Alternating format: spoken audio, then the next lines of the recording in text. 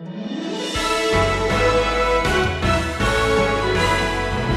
while I usually reserve all of our application to the end, I want to give you a couple of things right at the outset of our study on the life of Elisha.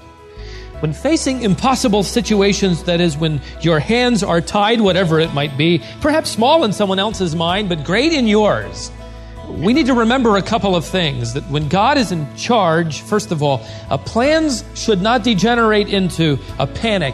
You've heard the old adage, don't just stand there, do something. Sometimes the memo from heaven is, don't do anything, just stand there.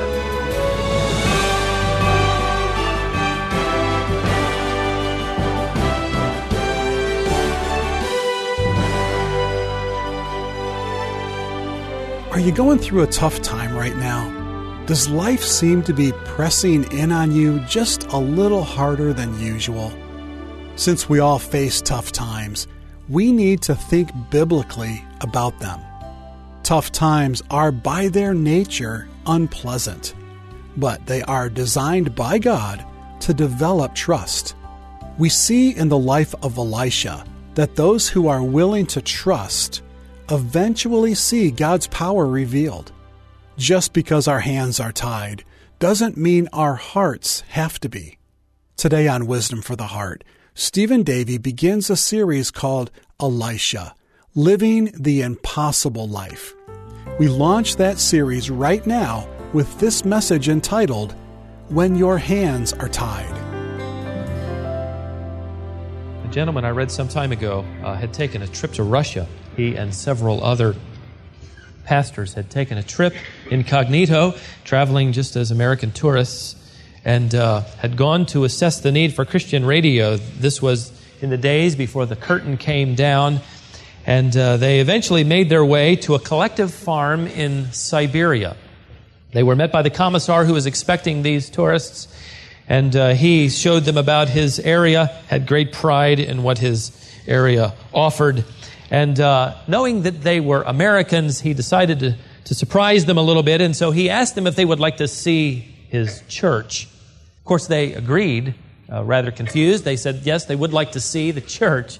And so he took them on a walk, and eventually they rounded enough corners, and they saw in the distance what looked to be like a church building. It's Russian style. It's onion-shaped turrets gleaming in the sun. And they thought, well, this is kind of interesting, as they nudged each other and they got a little closer, and they could see splashed across the walls of this church communist slogans.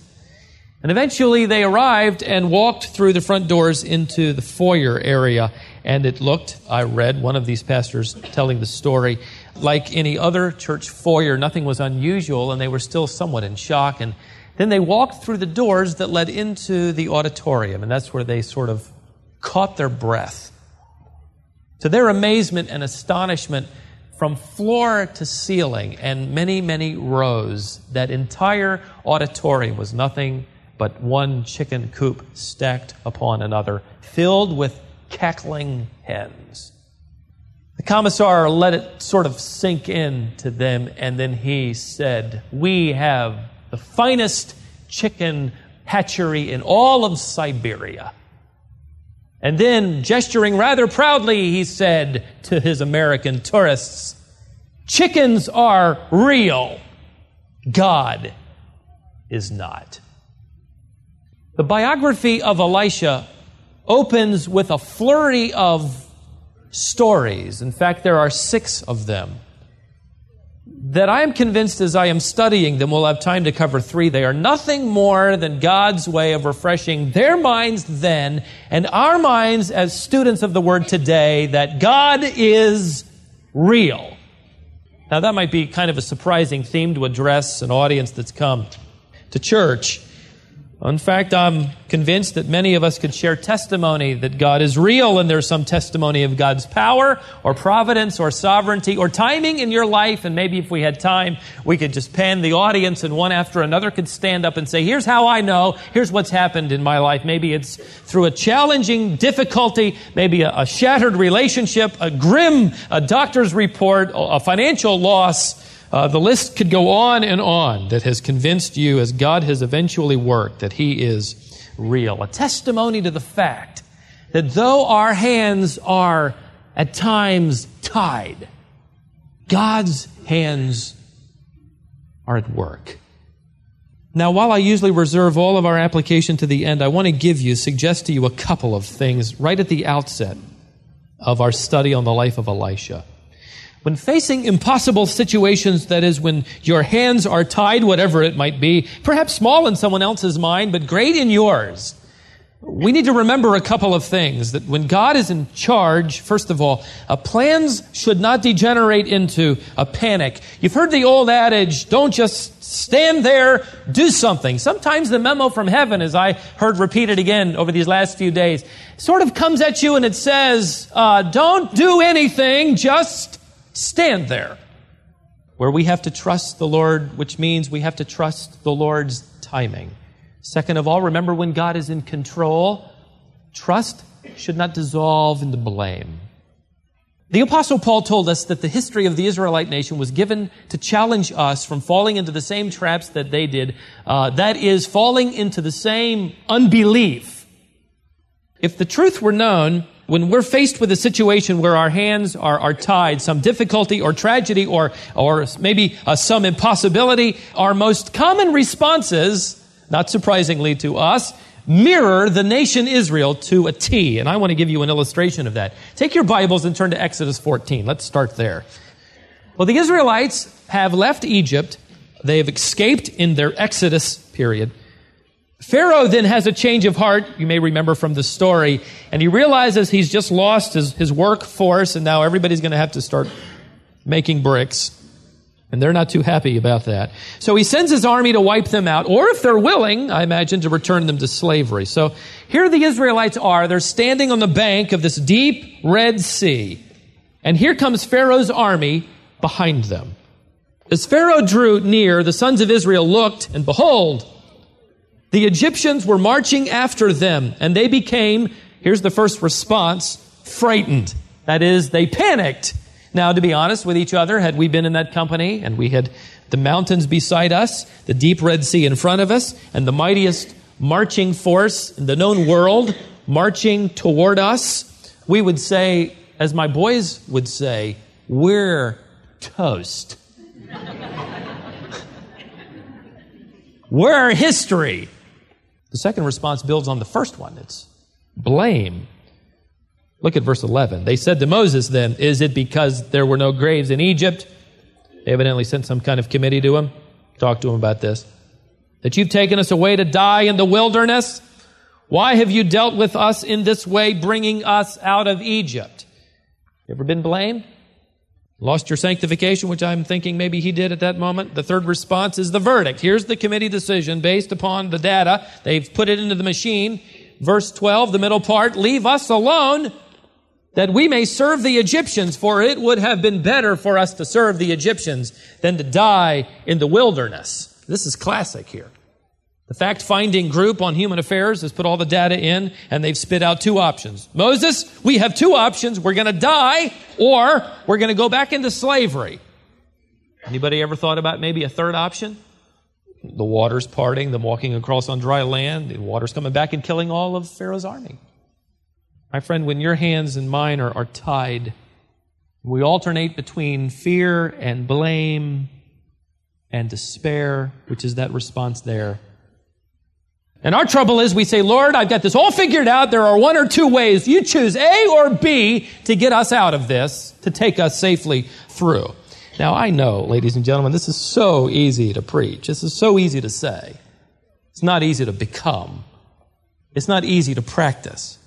But there is something in our lives as disciples of Jesus Christ that displaces fear with confidence. There is to be something in our lives that dissolves blame. As we grow older in our relationship with Jesus Christ, we don't grow bitter against Him and others. And here's what it is. It is coming to know Him, coming to love and worship Him. He said, be still and what? Know that I am what? God. Now, with that in our spiritual briefcases, let's go to 2 Kings. Would you turn there? 2 Kings in chapter 2. You remember that Elisha's just picked up the mantle and tucked it away as Elijah is swept to the heavens in a fiery caravan of steeds in that whirlwind.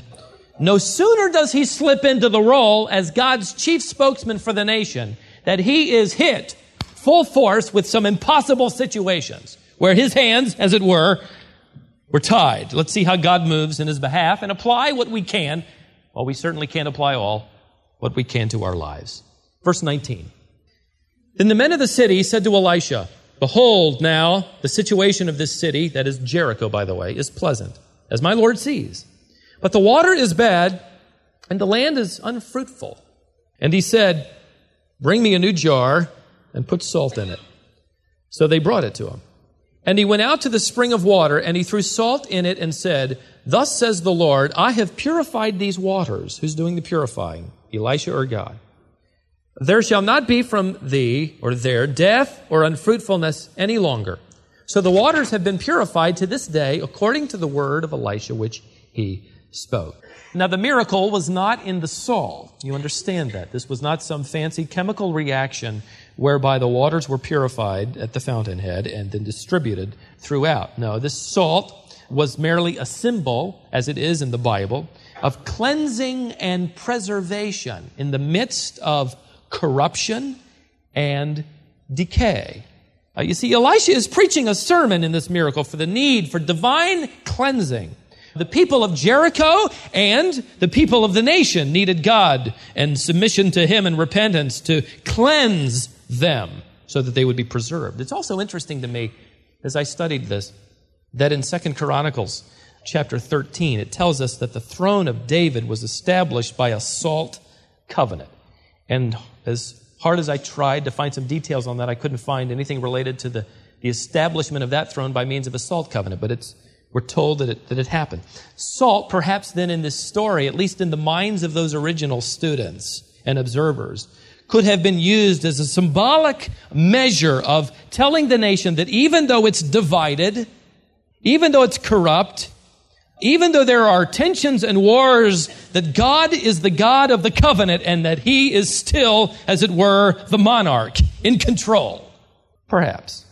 The second impossibility, at least from a human perspective, will emphasize now the rebellion of the nation against the word. Look at verse 23. Then he went up from there to Bethel. And as he was going up by the way, young lads came out from the city and mocked him and said to him, go up, you bald head, go up, you bald head. When he looked behind him and saw them, he cursed them in the name of the Lord. Then 2 female bears came out of the woods and tore up 42 lads of their number. I can't quite put my finger on it, but there's something about this passage I really like. It kind of warms my heart. It's obvious here that the passage is teaching you make fun of bald-headed prophets, look out for bears, right? Amen? Well, obviously this passage is more serious here than I'm making. Let me give you some clues that kind of point out what's happening here. First of all, it's important to recognize that this event is occurring in Bethel or near Bethel. Bethel is the chief center for pagan Baalism. Secondly, these lads are actually young men. These aren't little children playing a prank. These are young men steeped in Baalism who are old enough to understand their responsibility and to be responsible for their actions before God. And their reference to Elisha is critical. It's more than just an insult. It isn't so much an insult about the way he looked as about what he did. In fact, you notice in verse 23, the words, look at their insult. They all begin with the words, go up, go up. Most that I have researched believe this is a reference to the upgoing of Elijah. Supposedly, Elijah has gone up in some miraculous entourage. Well, if that be the case, we've gotten rid of our arch enemy of Baalism. You get out of here too.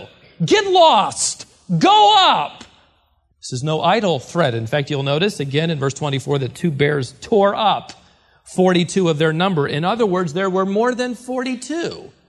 We're not told how many, but it could be as many as 100, maybe 150, maybe 200 who have surrounded perhaps behind him. They're coming in mass to insult this prophet of God, perhaps moving closer, maybe screaming louder. This is a mob whose end action may have been harm, maybe even death. What's Elisha going to do? He turns around and delivers a sermon. And then God moves. As one man I read suggested, it would take the bears to rescue Elisha from lynching. 2 bears came out and literally mauled. It doesn't tell us that they even killed any of them, but they mauled 42 of them. So while it doesn't say any of them were killed, I'm fairly convinced that there were 42 conversions to Judaism that afternoon. Chapter 4 opens with another impossible situation. Chapter 4, verse 1. Now a certain woman of the wives of the sons of the prophets cried out to Elisha, "Your servant, my husband, is dead, and you know that your servant feared the Lord, and the creditor has come to take my 2 children to be his slaves." Now imagine being Elisha. He doesn't have any money.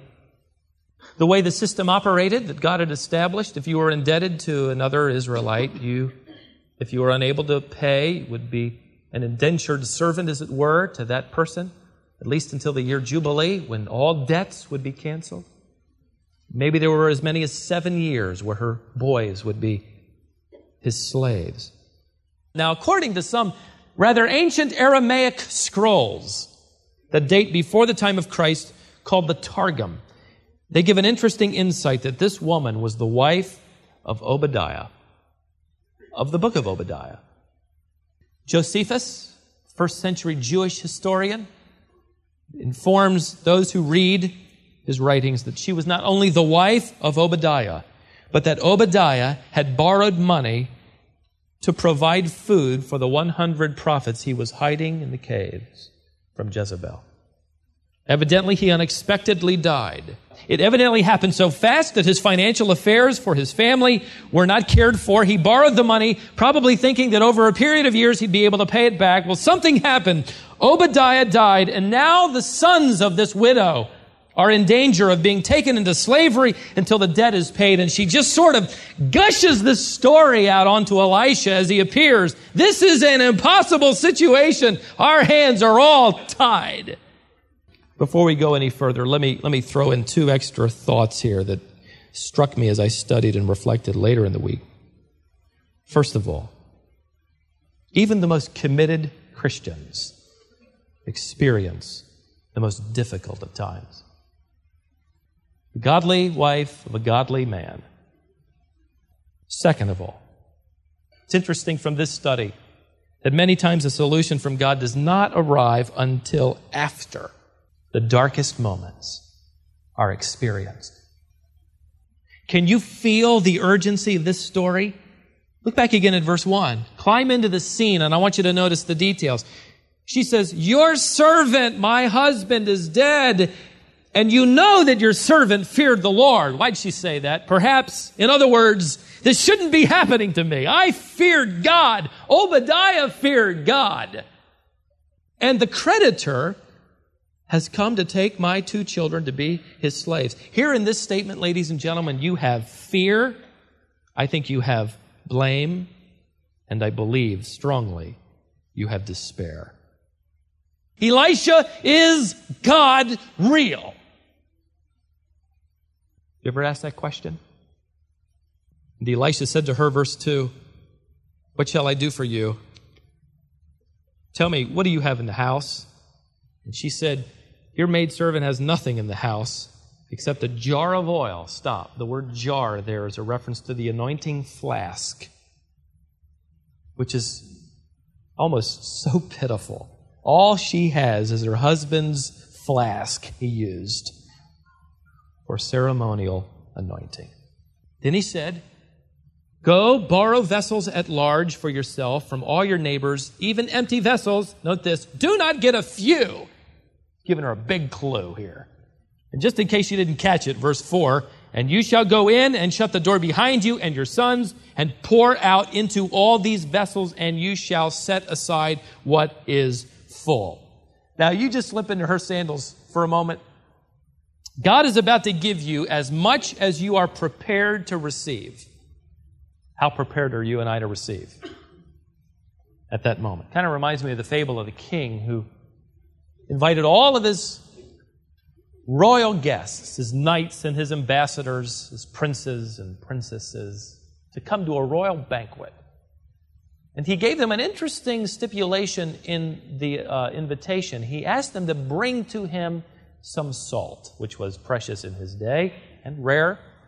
And he asked them to bring it in a vessel of their own choosing. No measure was prescribed to them for their gift. The night arrived. Everyone came to the castle, and they were depositing their gifts of salt, some bringing little pouches, dainty, small. Others, out of gratitude for their king, were bringing big vessels of salt. And then he did what he had planned to do. After they had emptied their salt, he replaced in the vessel they brought gold as his gift to them. Only so much as would fit in their vessel. Now, the difference between that fable and this true story is that she's in on the fact that whatever she brings is going to be filled up. Now, this would be fun. Oil is gold. It's as good as cold, hard cash. Now, how many vessels would you bring? I know what I'd do. I'd go down here to this new Walmart, and I'd buy out the Tupperware department. I'd probably borrow the offering plates. I'd take everything I could get. I'd take the big trash cans, and only so far as I believed that God could produce what he promised, really, right? Evidently, she believed. Look at verse 5. So she went from him and shut the door behind her and her sons, and they were bringing the vessels to her, and she poured. You got to get this assembly line look. Her kids are probably too small to be responsible for pouring, so they're just bringing these vessels in this line, and she's pouring from this little bitty flask, and it never runs out. And it came about, verse 6, when the vessels were full, that she said to her son, bring me another vessel. And he said to her, there's not one vessel more. It's like, we've cleaned the village out, Mom. There's nothing left. And the oil stopped. Verse 7. Then she came and told the man of God. Wow. And he said, here's the plan. Go, sell the oil and pay your debt, and then you and your sons can live on the rest. Imagine that. She has enough oil to pay off the debt, and now she has enough oil to live for the rest of her life without fear of hunger or physical need again. What an impossible situation that revealed the power of God. Can I tie these strings together with a couple of different thoughts? Number one, predicaments are designed to develop trust. When your hands are tied, God is inviting every one of us in those situations to call unto me, and I will answer thee and show thee great and mighty things which what? Thou knowest not. I've got a third option. Second of all, those willing to trust, and I'm talking about those in the Christian community. Just because you're a believer doesn't mean you're going to develop trust. Doesn't mean that you're going to learn anything from your predicaments, your impossible situations. But if you will trust him, you will eventually see God's power revealed. Here are the Israelites on the bank of their deep Red Sea. And Moses comes to them and he says, I've got the option from God. Here's the plan. Great, Moses. What is it? Stand still and see the salvation of the Lord. Go back and get another one. And then he continues on. The Lord will fight for you while you keep silent. So the advice of God is, when your hands are tied, sometimes don't do anything, just stand there. Wait. Trust. Those willing to trust eventually see God's power revealed. And you know what's exciting? As a believer, you probably have a story or two that God uses to remind you that he will move in for you when you have the sea in front, the mountains beside, and the army at back. Third, when God's solution is revealed, our ultimate response is praise. Can it be anything else? Can you imagine the frustrated farmers in Jericho now rejoicing that their water is clear and clean, fresh? Can you imagine that widow who'd gone through agony, the unexpected death of her husband, the godly prophet, and now being reduced to fear that her 2 little boys will be taken away, and there the creditor stands. But Elisha moves in, and God works. Can you imagine what it's like in her home that night? When our hands are tied, the hands of God are at work. So we should never panic, blame, despair. In other words, ladies and gentlemen, when your hands are tied, your heart can triumph. Why? Because the hands of our God, who is not slow to help, is an ever-present help in time of need.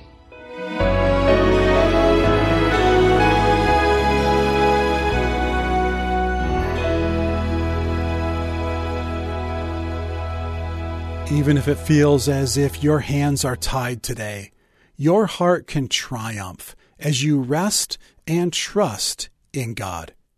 I hope today's Bible message has encouraged you. This is Wisdom for the Heart. What you just heard is Lesson 1 in a series called Elisha, Living the Impossible Life. I hope you'll be able to join us in the days ahead as Stephen Davey looks at the life of this extraordinary man from the pages of Scripture. In addition to equipping you with these daily Bible messages, we also have a magazine that we publish monthly. We send Heart to Heart magazine to all of our wisdom partners, but we'd be happy to send you the next 3 issues if you'd like to see it for yourself. You can sign up for it on our website, or you can call us today.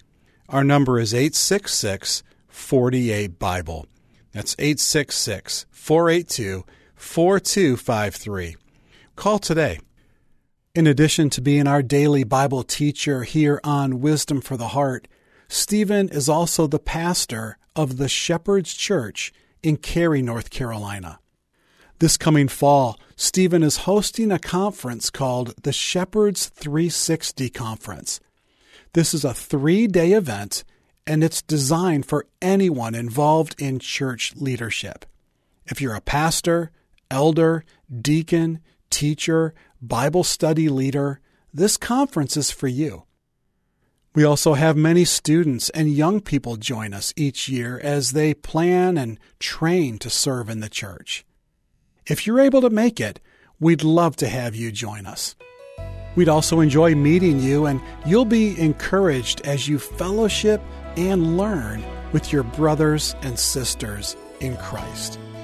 This event is several months off, but since it involves travel and a few days here, we wanted you to know about it early.